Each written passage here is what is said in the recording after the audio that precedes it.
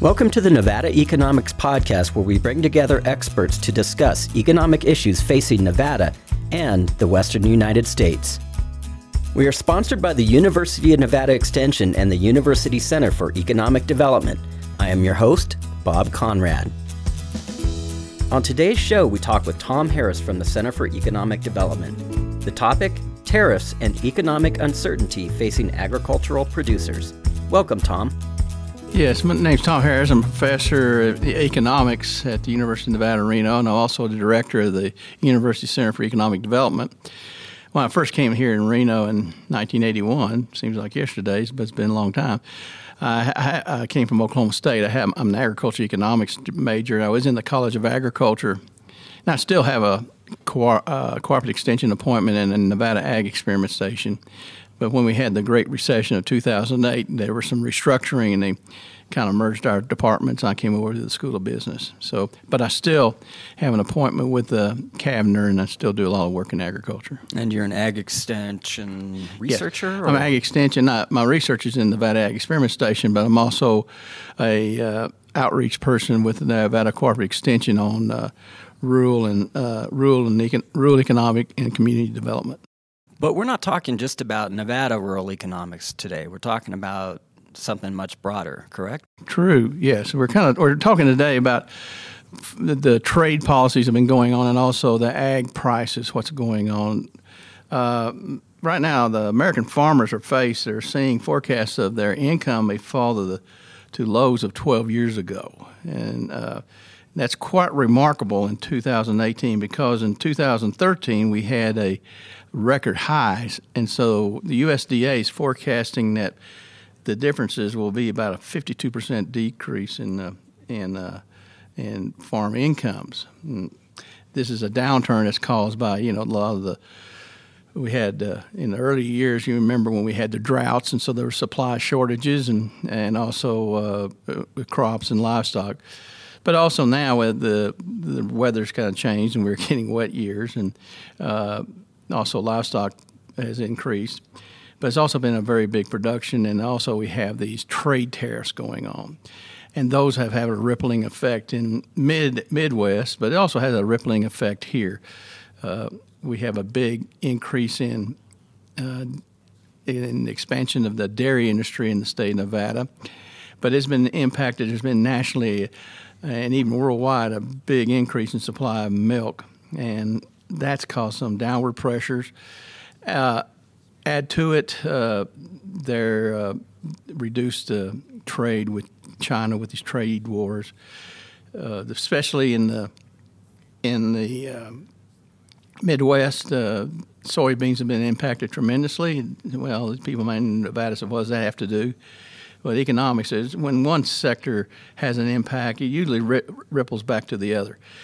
So if soybeans are having some impacts, the alfalfa hay, you're going to have some decreases in alfalfa hay. But alfalfa hay, you see, they sell their alfalfa hay to California dairies, and if dairy industry is having problems, it's going to ripple back down to the alfalfa hay producers here. And how much of that is dependent upon what's happening in China? A lot. Exports really are a main factor of our expanding ag prices. Back when I was very young, if I can remember that long, I got my master's at Texas Tech. There was a very excellent person who did foreign policy named Willard Williams. And he'd always talked about during the Eisenhower administration there was a milk problem, and their solution was everybody drink an extra glass of milk. Well, what happens with milk and ag products is just so much you will eat. And so given the expansion in the third world countries and all, trade is very important to the agricultural economy. Okay. You mentioned 12 years and then drought. How much of this, as far as farm income, relates back to the recession, if any? 2008. Well, the 2008 recession, remember, is also worldwide, and so that will be a decrease. The drought, what happened in the drought, per se, what happened in the drought, if you were a farmer, let's say in Eureka, and you were able to do your groundwater, you did quite well because surface water wasn't surface water. And I remember in Lovelock, There was a couple years where they almost didn't get any water delivery, and so they weren't able to produce. That supply decrease caused prices of alfalfa hay to increase. And the last couple of years, we've seen pretty wet years, and that's increased the production. Has because of that, prices have mitigated back to the same.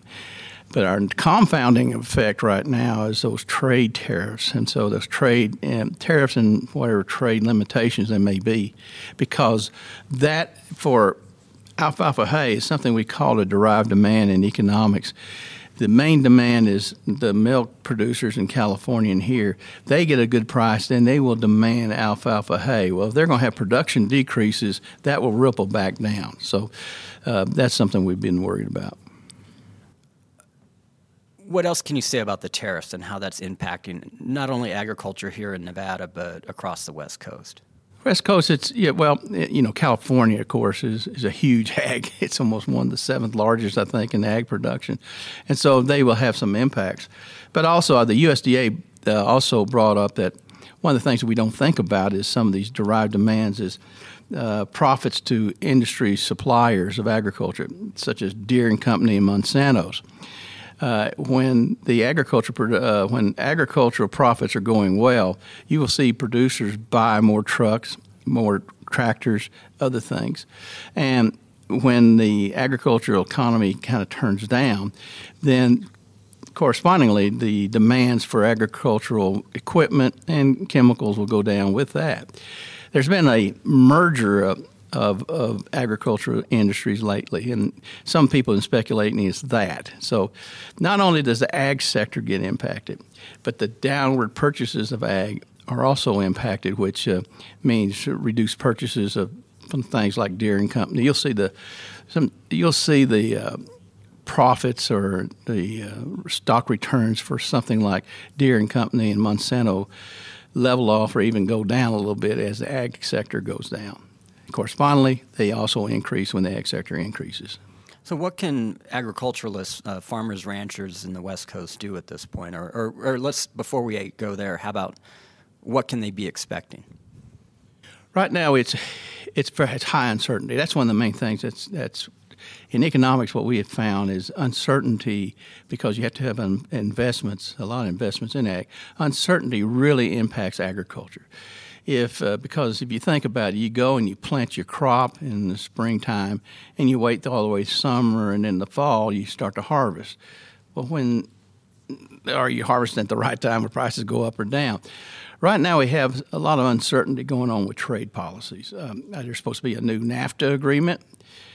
Yeah, what does that mean? We're supposed to be having new agreements with China, but it seems like it's on again, off again. That's hurt. One of the main things that you'll read in the Midwest is that with the soybeans, what's happened is that with a major decrease or limitations of exporting, it's causing our supply chain to change. And so those are trade relationships that take a lot of time to develop. And in one fell swoop, you can really destroy that or make such mitigation. It's very hard for us to bring those back for some time. That's what they're worried about. So out here in the West Coast, you got very interesting. You got the West Coast, which is California, Oregon, and Washington. What they grow those. They can grow tremendous crops, but they also grow those high-value crops. Then you go in the mountain areas of Nevada and Idaho, alfalfa hay and cattle. Idaho is one of those unique with irrigation. It produces a lot of different crops. So yes, all of them are impacted, and so they're impacted by uncertainty. That's our problem. Every time you pick up a paper every day, it seems like there's a new trade agreement. Then there's not a trade agreement. Well, that causes great uncertainty. So producers on the ground would probably want to see more definitive agreements internationally. True. And also what we try to do is, working with a risk management agency, we have these programs we're developing now. We're going to be talking about that. How can you mitigate these trade imbalances or trade agreements? How can you mitigate this uncertainty? We're going to be talking about that during the winter when we roll out the RMA project. There's several things, just doing with futures and all that, but it is one of those things that's it's kind of hard to plan because these are national and international agreements that we just kind of out of your control. And then when they occur, what can you do? And so, that's what we're looking at. And hopefully the risk management program and the insurances can help mitigate any kind of financial losses that Nevada ranchers or farmers may face. And how much does weather play an impact? It's looking like we might have a nice wet winter. Yeah, this is good. Of course, you'll see the variation in prices. And, of course, when you have droughts, again, in Nevada, if you're on surface water, you're at the mercy of Mother Nature. And so you will see things like what happened in Lovelock with the rye patch going dry a couple of times. And then all of a sudden they're not growing out there. But then all of a sudden here comes the crop. But it takes some years to get the alfalfa stand going. If you have some groundwater, yes, but also we're worried there about groundwater supplies and getting down to a point where it can not only become physically exhaustion, but you can have economic exhaustion. Now, one of the things that have changed is our energy prices have gone down right now. The other thing that has changed also is that it looks like we're in a era of interest rates increasing, and that's going to be interesting what happens there. Not only we have trade questions, but as interest rates increase, agriculture being a very large capitalized industry, that cost will increase. So we've had several years since 2008 where we had almost close to zero to negative interest rates. Now we're going to have other interest rates. And so there's a lot of multiple things going out there. Not only always talk to people about agriculture producers, not only do they have to be good business people, they also have to be good people on futures and almost have to be excellent biotech people. And just like everybody else, there's some problems with farm labor.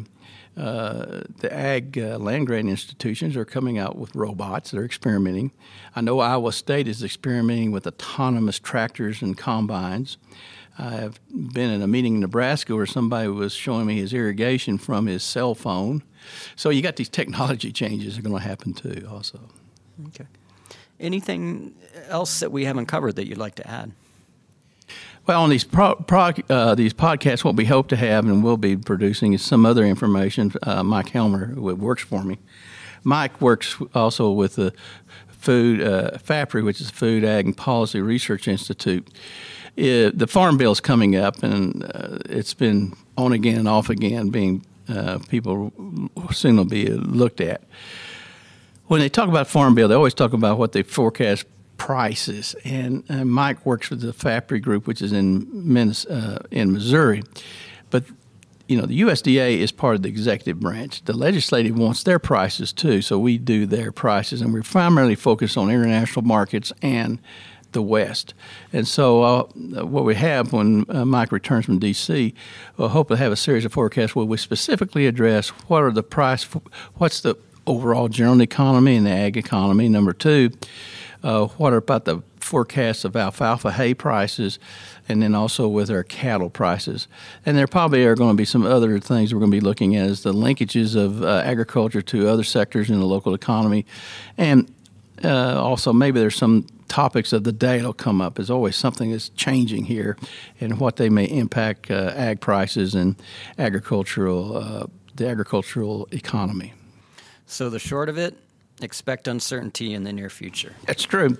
I think there is, and that's one of the things. If you look in the paper, Wall Street, I know a lot of you probably looked at the Wall Street, the Dow Jones. It zips up and down, goes up and down, there's some uncertainty. People are worried. People are we getting into another national recession and those kinds of things. So there's a lot of uncertainty going on. Yes. Can we expect a recession?